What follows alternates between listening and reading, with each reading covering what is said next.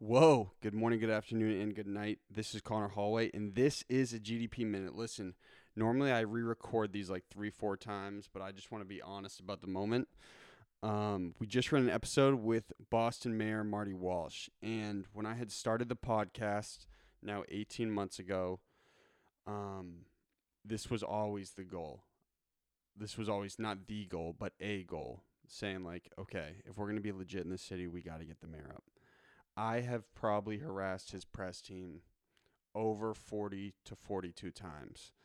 I know them all by first name. I've reached out to all of them on email a gazillion times. It's kind of part of the hustle that you guys don't see because people don't really want to know about all the gritty, but I just knew we had to get him up, and I knew if we just kept pushing it and kept pushing with the show and we kept going, that we would get him on the show, and I knew it was a big deal. And listen, that's just a goal, and a podcast is a conversation with someone, and that dude's the man. That was a blast. Really good dude, really laid back. He obviously talked a lot about COVID, talked about some of the things he's looking forward to, his haircut, and I'm just really grateful. You have these thoughts in your head, like these ideas and these goals, and then you just it's weird when they happen. It's just like really weird because you always imagine them happening and then they do happen. You're like, whoa, what the hell? And so we're fresh off a big W, so I just wanted to share that with everybody. Not every day is like this whatsoever, but I promise to continue to build in Boston as much as I can, and this is really just a start. And I just want to shout out the team for getting this done too. Without further ado, and listen, please, just share the podcast with a friend if you enjoy it. We want to turn it. We want to get it much bigger in the city. We're good people over here. I'm just a fucking grinder, man. When it comes down to it, I'm just a hustler, dog. Um, I just share with a friend. Just subscribe, share, and thanks so much for everybody tuning in, supporting us up to this point. We're gonna keep going. Enjoy, doggy. Big wins. Golden Deer Productions.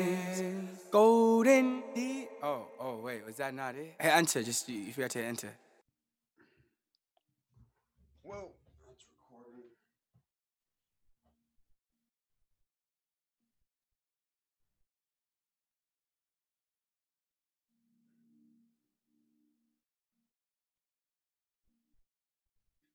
And listen, if the stream butts out, just don't even tell me, all right? Don't even want to know.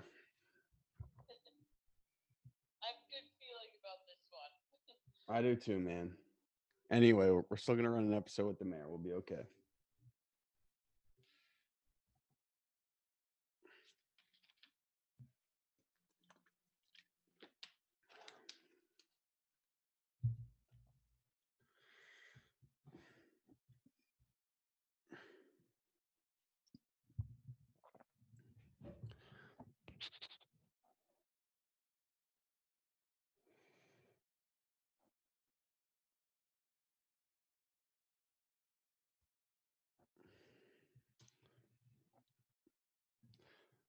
You know I got a latte night tea. Brendan, what was that cow yesterday?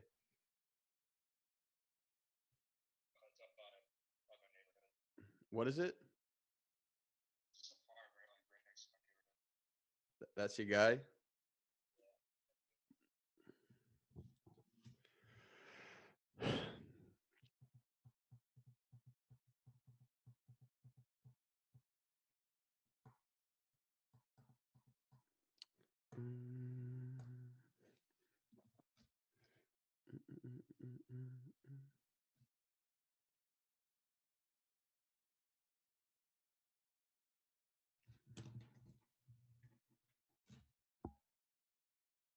They text me saying they're running a few minutes late. Hey, if you're in the stream right now and we're still rolling, I hope to God it's still rolling. YouTube's been taking us down this morning. I am Connor Hallway. This is Golden Deer Productions, man. We started GDP in I want to say late 2016 when I filmed this wedding. I had to make a flyer, and so I went into my college's computer lab and I made a flyer because I was like, I want to book this wedding gig. So I booked the wedding gig because I sent them a flyer with Golden Deer Productions on it. I ended up filming the wedding, and it was the most terrible video of all time. And since then, we've deviated a lot, quite obviously, but we have never stopped. And now we're here, man. And it's a really sweet moment. And I hope we can come through for everybody. And we're just starting. Tell me the stream's still on, guys. Just tell me.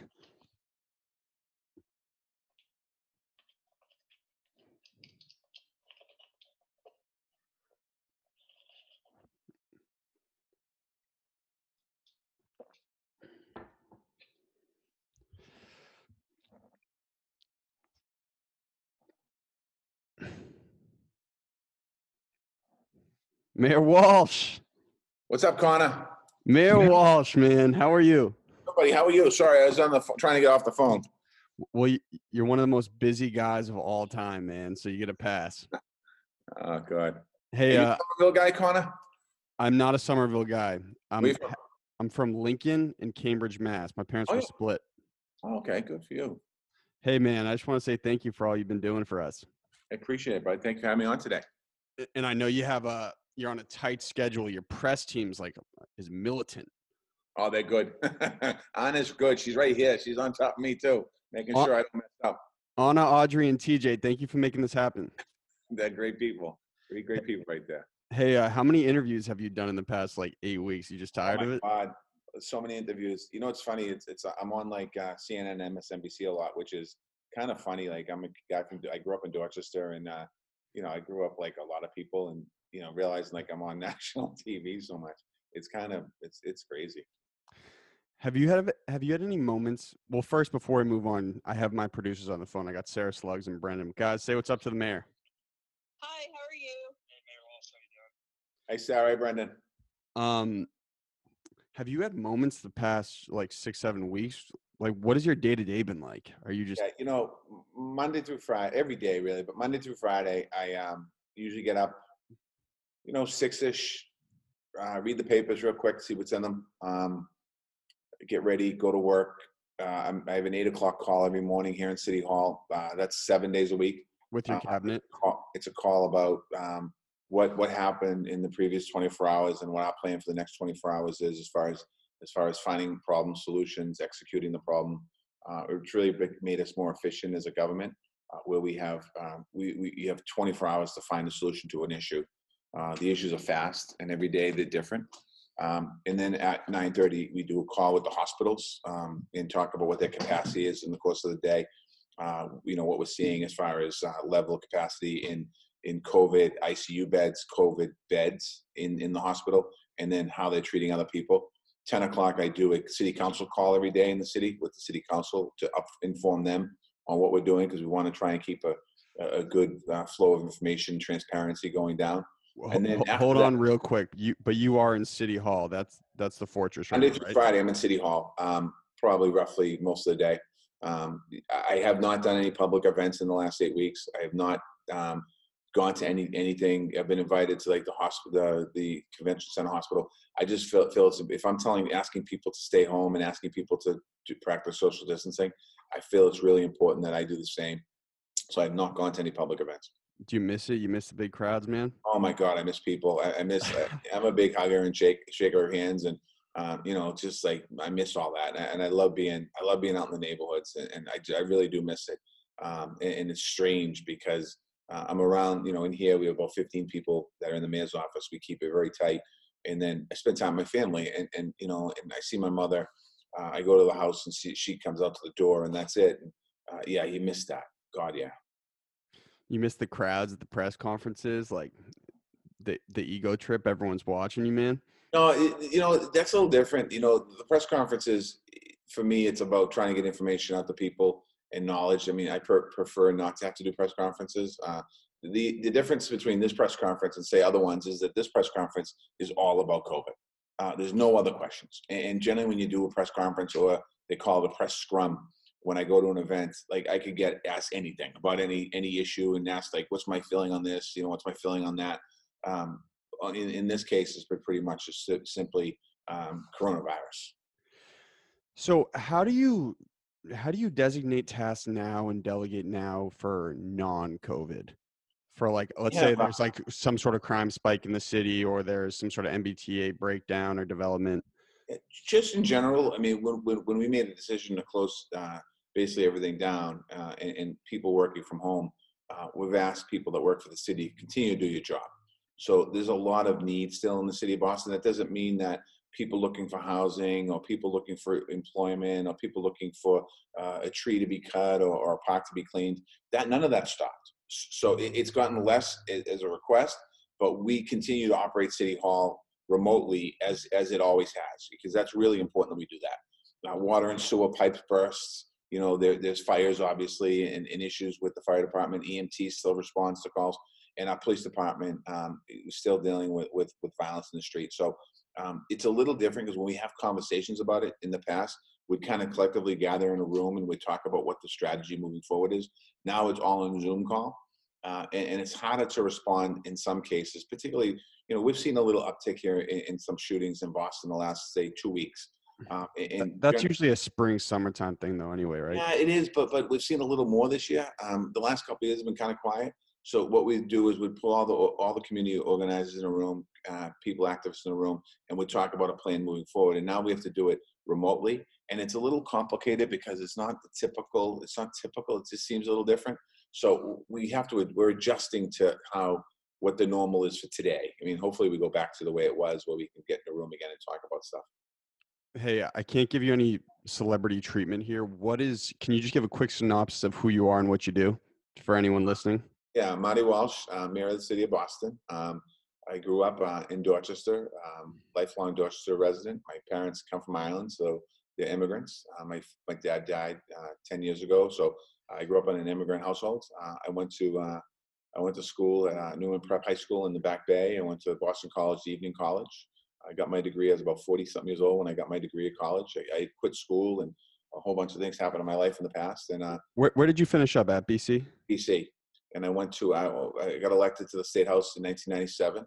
I worked with those of you that are Cambridge folks. I worked with Denise Provost. I worked with Pat Jalen as state representatives back in the day when they were reps, and then Pat went over to the Senate, so I served 16 years in the House of Representatives, and then I ran for mayor in 2013. Well, besides the first mayoral race, what was your toughest race, do you think? Oh, my first race for rep. That was the toughest race. Why were you wicked young? I was young. I was like, I was running, and people were like, what are you running for? You can't win. And, I was about a year and a half sober at the time, and I always wanted to run. It was just, and like, I had no elected official support. I just had a bunch of people from the neighborhood help me out, and it was awesome. It was like the just rush. Door to door? Incredible. Say again? Was it just door to door? Oh, door to door every day. And I had a young guy with me, and like, I'd want to quit knocking doors in the course of the day. He'd make me knock one more street, and thank God he did. I won by like 240 votes, something like that in the final there. But that was an incredible race. And like, I kind of knew politics, and I wasn't that young. I was 29 years old, but I thought I knew everything. I learned a lot. It was a really amazing opportunity experience. How much has your campaign strategy changed over the years now that the internet's here? Because that first race was late 90s, right?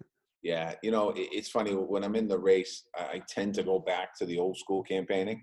But so example, when I ran for rep, there was no Twitter. When I ran for mayor, hey, your Twitter's immaculate, by the way, man. Yeah, well, it took a long time to get there. Thank you. I'd like to take credit for it, but there's a lot of other people. So I know I see the ones you signed though, MJW. MJW. So when I was running for mayor, obviously we got on Twitter. I think I started with like 800 followers, and then in that race for mayor, I was watching my opponents, all their Twitter accounts, to see how many Twitter followers they had. John Conley had the most, and as we get to the final, like, we surpassed John. I think we had 20,000 Twitter followers. So in that race, it did have an impact. But let me fast forward 4 years later. Now we have on the city side, I think we have 200 and almost 300,000 followers. But on the campaign side, Facebook, we had over 100,000 followers. So the campaign's a little different. It's a lot of social media. It's a lot of Facebook. It's a lot of directed ads. It's kind of targeting. You would say younger people, but there's a lot of everyone's on Facebook now. So when you think about that, Everyone in your demographic, Mayor. My demographic, not so much. no, so I mean, I meant to say that the older generation now. When I say older, the people in the 70s and 80s and Facebook. Now we're going back. Now we're looking at. We're doing a lot more younger social media, trying to hit everyone, Instagram, things like that. Have you guys started a TikTok account yet? No, we don't have a TikTok yet. I'm looking at Anna to see if we have a TikTok Yeah. yet. We talked about it. We have to. I'll have one though. Trust me. After this call right here, we're gonna start one up. Hey, so real quick, I cut you off. So after 10:30, you have that city council call. Then what's next? You like put on a hazmat suit, your mask, you take some Instagram Random flicks. calls all day. Every day is different. I mean, like this has been the strangest thing, and I know people can identify with this, but every single day is the same, but they're very different. And for me, it's like, because the challenge is, in early days, we're shutting businesses down and we're trying to keep people safe. And as we're progressing now 8 weeks in, we still have to practice social distancing, physical distancing, and all that stuff to stop the spread of the virus. But we also now are transitioning into what does it look like to open up again, and how do you do it? And people get antsy. I get that. I get all that. As we talk about kind of reopening society, the federal government, the CDC is telling us that we're going to see this big surge in cases and deaths in June. So because I think once you reopen, you can't shut down again, in my opinion. It'll be detrimental. So we have to figure out how do you do that safely. How do you personally mitigate the pressures on you to reopen? Because I'm sure people are breathing down your neck. Like, hey, man, I'm making no money. You got to open the city back up. I got to get back to work. How do you just say, like, hey, relax? Like, you got to be patient for a little bit. I think it's a day at a time, and it's the messaging, and it's also pushing the federal government, the state government, the city government to make sure that there's some safety nets in place for people. But I mean, you personally, like, do you feel that like someone breathing down your neck right now to get this done? No, it's there, but I live my life a day at a time. So I only focus on today. I try not to think about tomorrow. So that mindset of a day at a time helps me get through those pressure moments. Our fearless leader. Let's go. Hey, how have you been keeping the haircut crispy? There's a lot of gel in this hair right now. You haven't been cutting it? If you see this, I get a little buzz in the back. Laurie's buzzing me in the back, but I can't do much. It's like there's a lot of gel pushing this sucker down. Okay, so I think could you simplify kind of for my demographic what reopening would kind of look like? I know you probably get a million of these questions. I would just be remiss if I didn't ask it. So I think when I think about reopening, first and foremost, I think having information and data is key. When you think about who's impacted by the COVID-19 pandemic, people who are losing their life, most of the folks that have passed away are in the demographic of 60 plus, poor health moving forward. So when you think about reopening, the demographic from 18 to 50, good health, generally safe. You could get the coronavirus. Your risk of passing is very low. So when I think about how do we reopen society, is there a way for us to open it that we kind of pay attention and keep some precautions in there for older folks, 60 plus, to make sure that they're safe? And how do we get younger folks not only to they potentially, when you go back to work, but still continue to protect yourself and not take the virus. If you come in contact with the virus, take it into your house. So we're working through all those different opportunities now, looking at it. And when you think about this, just think about the scale. Okay, we focus generally on restaurants, and we focus generally on like flower salons and golf and things like that. But when you think about going back to society, how do restaurants work? How do offices work? How do venues work? Like the Garden for the Celtics and the Bruins, and then the Fenway for the Red Sox, and eventually September Patriots, and like the concerts. How does a concert work? How does like the House of Blues work? So all of those things we have to think through as we think about how we open these safely, allow people to go out, go back to their life and enjoy things. Like, I mean, I miss music, I miss sports, I miss going out, I miss all that stuff like everyone else does. I just miss the gathering of people. I was going to say, first day reopened, right? You raise your hand, you say, Boston is open. Where's the first place you're going? Oh God, there's a lot of firsts I want to go to. I'm hoping the Bruins and Celtics come back so we can finish the season off and watch some sports. Yeah, I know. I wonder, I feel, what are they doing for all the TD Garden workers right now? Are they on furlough? Some are on furlough, some are on furlough, some were laid off. Some of the folks that got, and interesting, there's a staff that I think they furloughed most of their employees that are full-time employees, and most of their part-time employees, they basically, they're not working there anymore. The Bruins did put some money aside for, and I'm not sure where it is now, they got some controversy on it. They put some money aside for the part-time workers. A lot of people who are furloughed or laid off I think most of them, everyone should be eligible for collecting unemployment. Both statewide and in the initial from the federal government. So people are they're supplementing or they're keeping their lost income available. The people I'm concerned about are like undocumented immigrants. What happens to those folks? They can't apply for unemployment. They can't apply for assistance. Like that whole group of people, it's just out there, and that's going to cause a lot of havoc and poverty. I've also been thinking a lot about the people on meth mile. Excuse me to call it meth mile. I know it's inappropriate, but like what's been going with them? I'm in recovery, and I identify with those folks. I mean, it's a tough place to be when you're stuck in the middle of addiction, substance use disorder. We're out there counseling people. Well, I mean, Corona related. Has there been a spike in the area? Oh, well, we've seen some of it, but a lot. Again, it's about testing.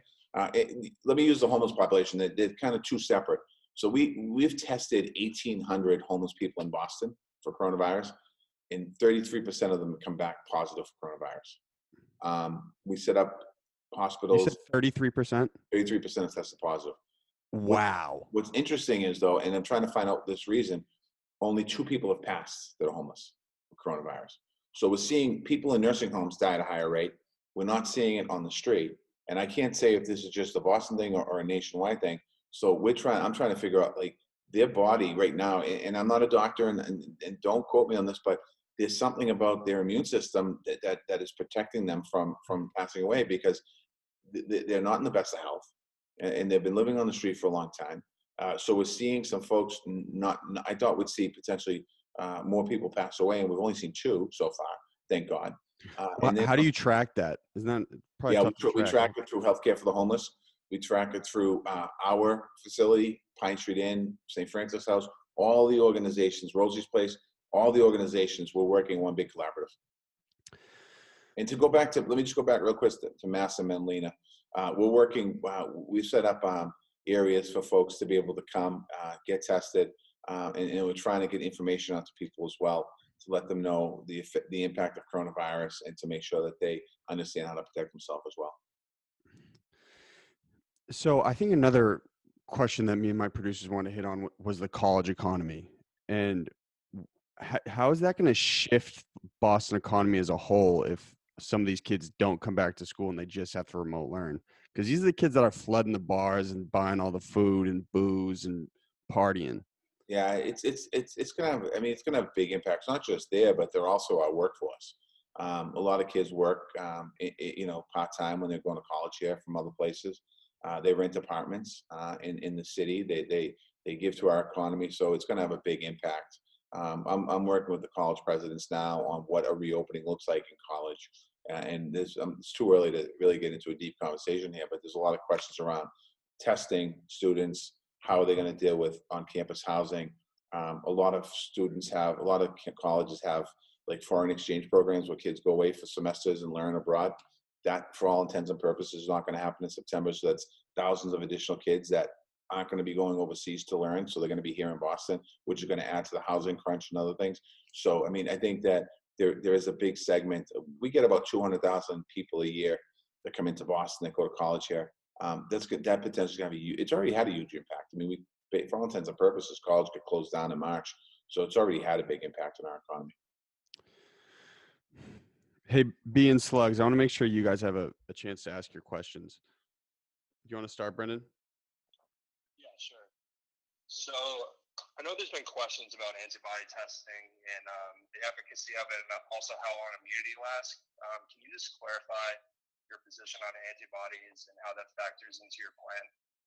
Yeah, what we're doing right now is, as we shift over to data and looking at what we need to see to give us a good, concise picture of what's going on in Boston or Cambridge or Somerville or Massachusetts, you have to do the two tests. You have to do the antibody test to see if you have had the coronavirus or if you're immune to the coronavirus, and then you have to do the coronavirus test to get a real snapshot on where we're moving forward. The issue is access to testing.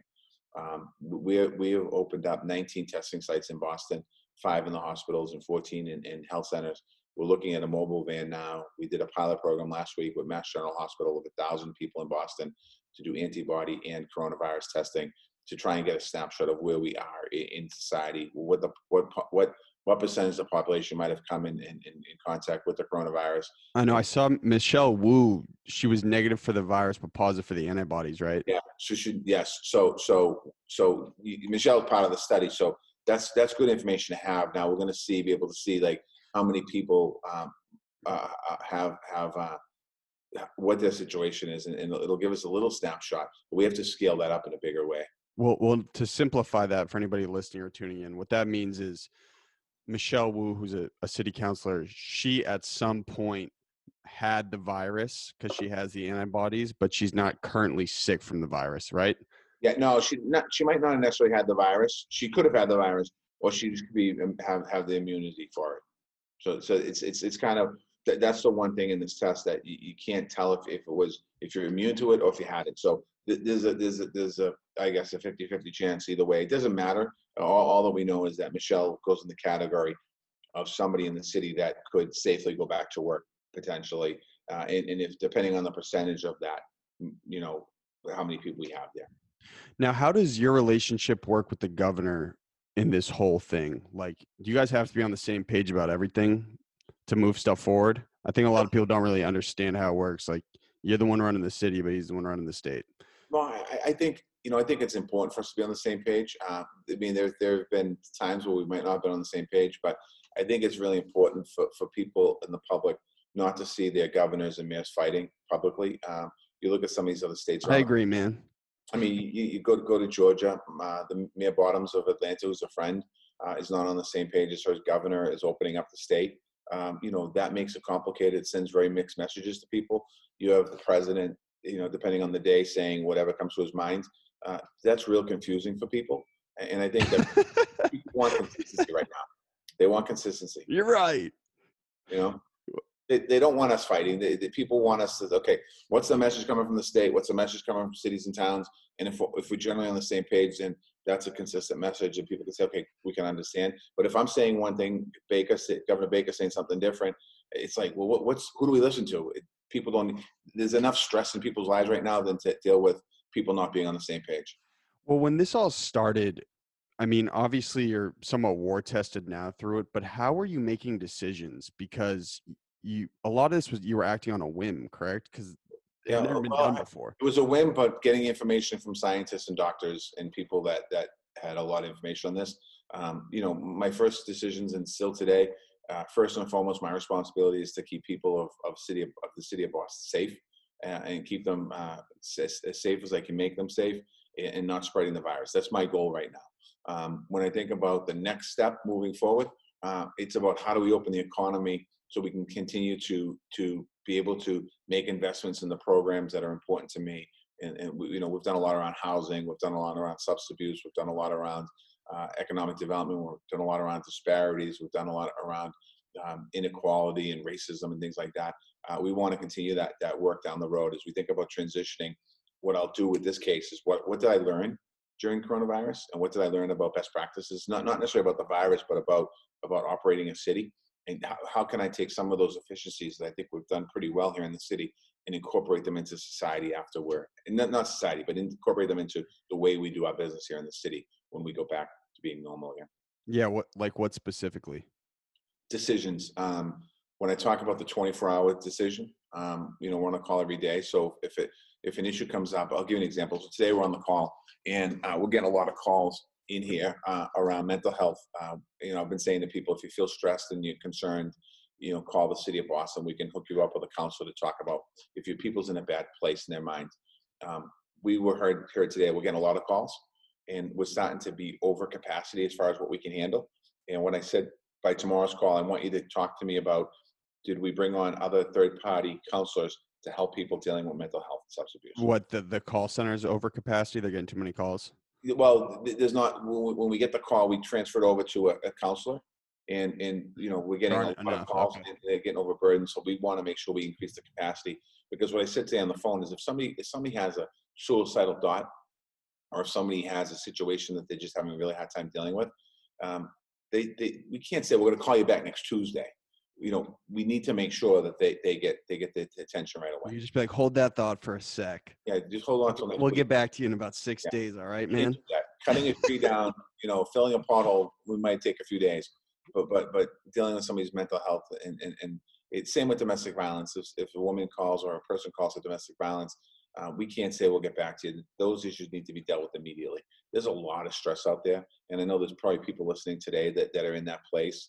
And even myself, like if you sit back too much and you start thinking, you go to a dark place really fast.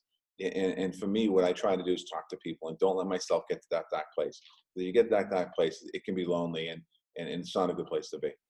So, this is just a quick segue. So, as a recovering addict, I think a lot of people, when people were like shocked when they heard liquor stores were essential. Like, was that weird for you making that decision, keeping them open through this whole thing?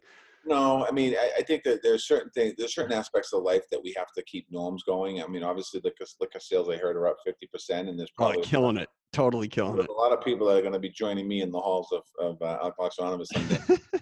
And I'm not encouraging people to drink, but I think there are certain things that like even takeout in restaurants and things like that, and allowing restaurants to sell beer and wine with dinner.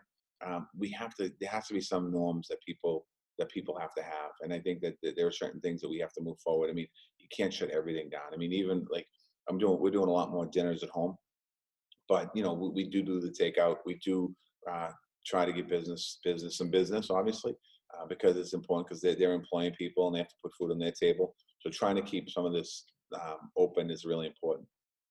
Hey, Slugs, you want to get a question off for the mayor, man?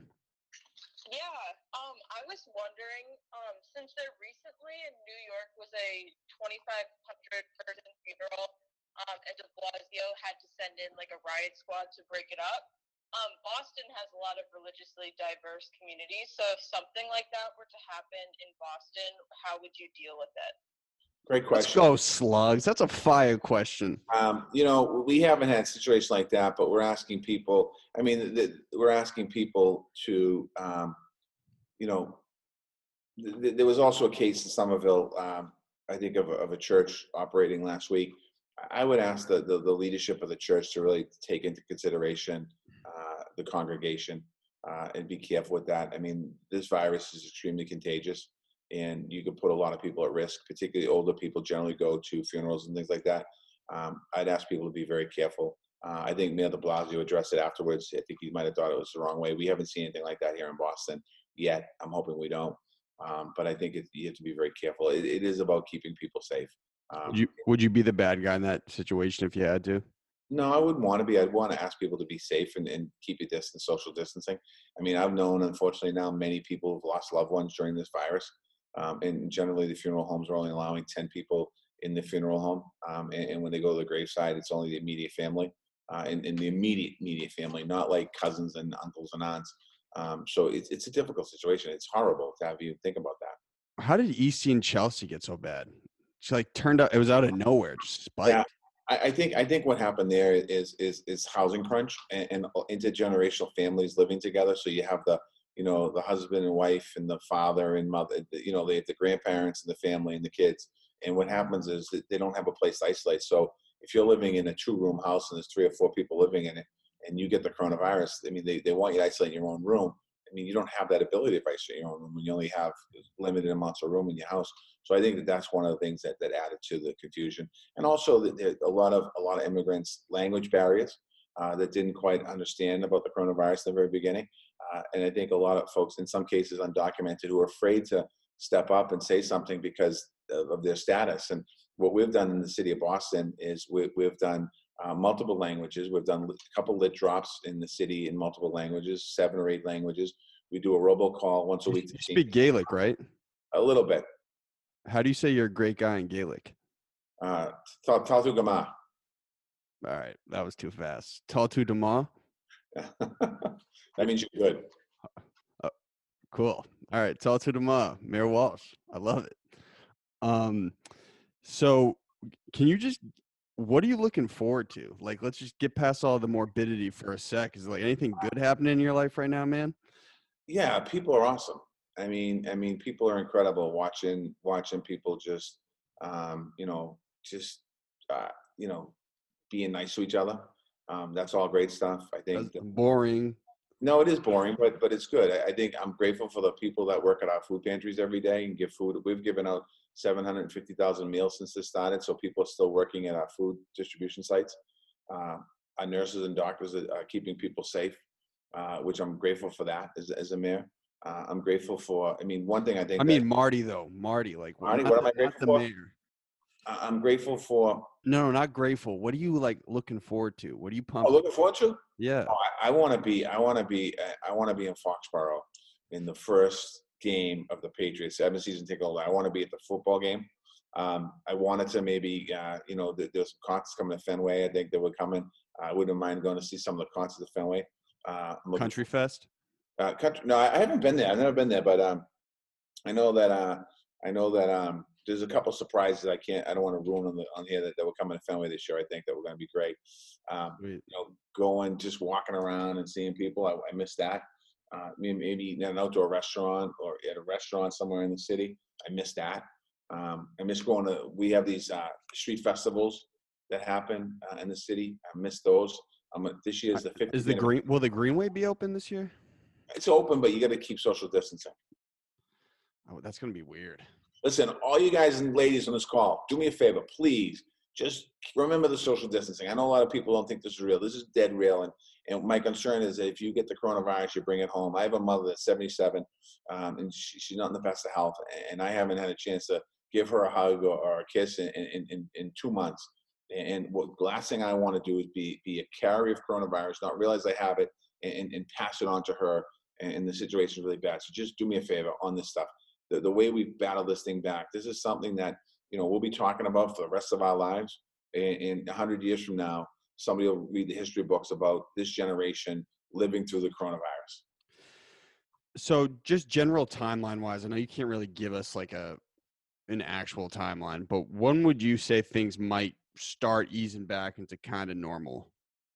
It's hard to say. I think over the summer potential we'll have a little bit of that. I think it's going to be. I think by the time we're back to where we were in February in America, I would say it's probably going to be a year. At least you're honest, man. Before we're back to the way we were. You're just out doing things. You see a random person, shake a hand. How you doing? What's going on? I think we're a year before we get to that point. Sweet. Hey, I know you got to run, so we got 2 bits to end the show. Yeah. The first bit. 1, did you have fun? You have a good time? It was great. Hey, tell your cabinet, I've harassed them now 39 times to set this one up. I'm a good guy, guys. I promise. I'm persistent. So the first bit is called GDP sales mode. We're going to give you the floor for about 45 seconds to pitch whatever you're currently selling. Obviously, you're a politician. You got to probably pitch social distancing or something like that. We'll do that first, and then we'll do the ending bit afterwards, okay? Oh, God. All right. So you got 45 seconds. I'm going to give you a 3-second countdown, and then you're just ready to rip it, okay? All right. 3, 2, 1, sales mode. When I was 21 years old, I worked in the building trades. I worked in construction. I made a lot of money. I bought new cars. I bought new clothes. I didn't save a penny in my life. As I got older, I realized when I wanted to buy a house at the age of 25, I couldn't because I didn't have anything to buy a house with. When I eventually bought my house at 29 years old, I had a little bit of money, but my father had money. He gave me he gave me a down payment, helped me buy my first house. My pitch to you is make sure as you go through your life, make sure you put some money away because there's going to be a time when you need that money in your bank to be able to do something you want to do when you get older. That was not what I was expecting whatsoever. But hey, we'll take it, man. Okay, this is how we start and end the episodes. You say, hi, your name, and this is my golden hour. Directly after, no break, hi, your name, and that was my golden hour. Oh, Does that make sense? I'll try right now. Let's do it. Hi, my name is Marty Walsh, and this is my golden hour. Well, can you say Mayor Marty Walsh? Make Right. it seem like more legit. All right. Hi, this is Mayor Martin Joseph Walsh, and this is my golden hour. And then This is me, Marty Walsh. Martin Joseph Walsh. Let me do one more time. This is me, Martin Joseph Walsh, and that was my golden hour, I hope. Well executed, man. You got it done. Hey, thank you so much. We had a blast, and I want to get some T-shirts out. I'll make sure I hand sanitize my hands when I pack them, but I want to get you guys some T-shirts and some bandanas. Yeah, make sure you do. I need a bandana. I haven't had one in about 35 years. Well, you got a face covering, right? I got a face cap, but the bandana on the head, you're talking, right? Oh, you're talking. No, I'm talking about face cover. Yeah, we're marketing, man. Get it for me, man. I'll wear it at a press conference. Hey, I had a blast. Thank you so much. All right, bud. Talk to you soon. Have a good one.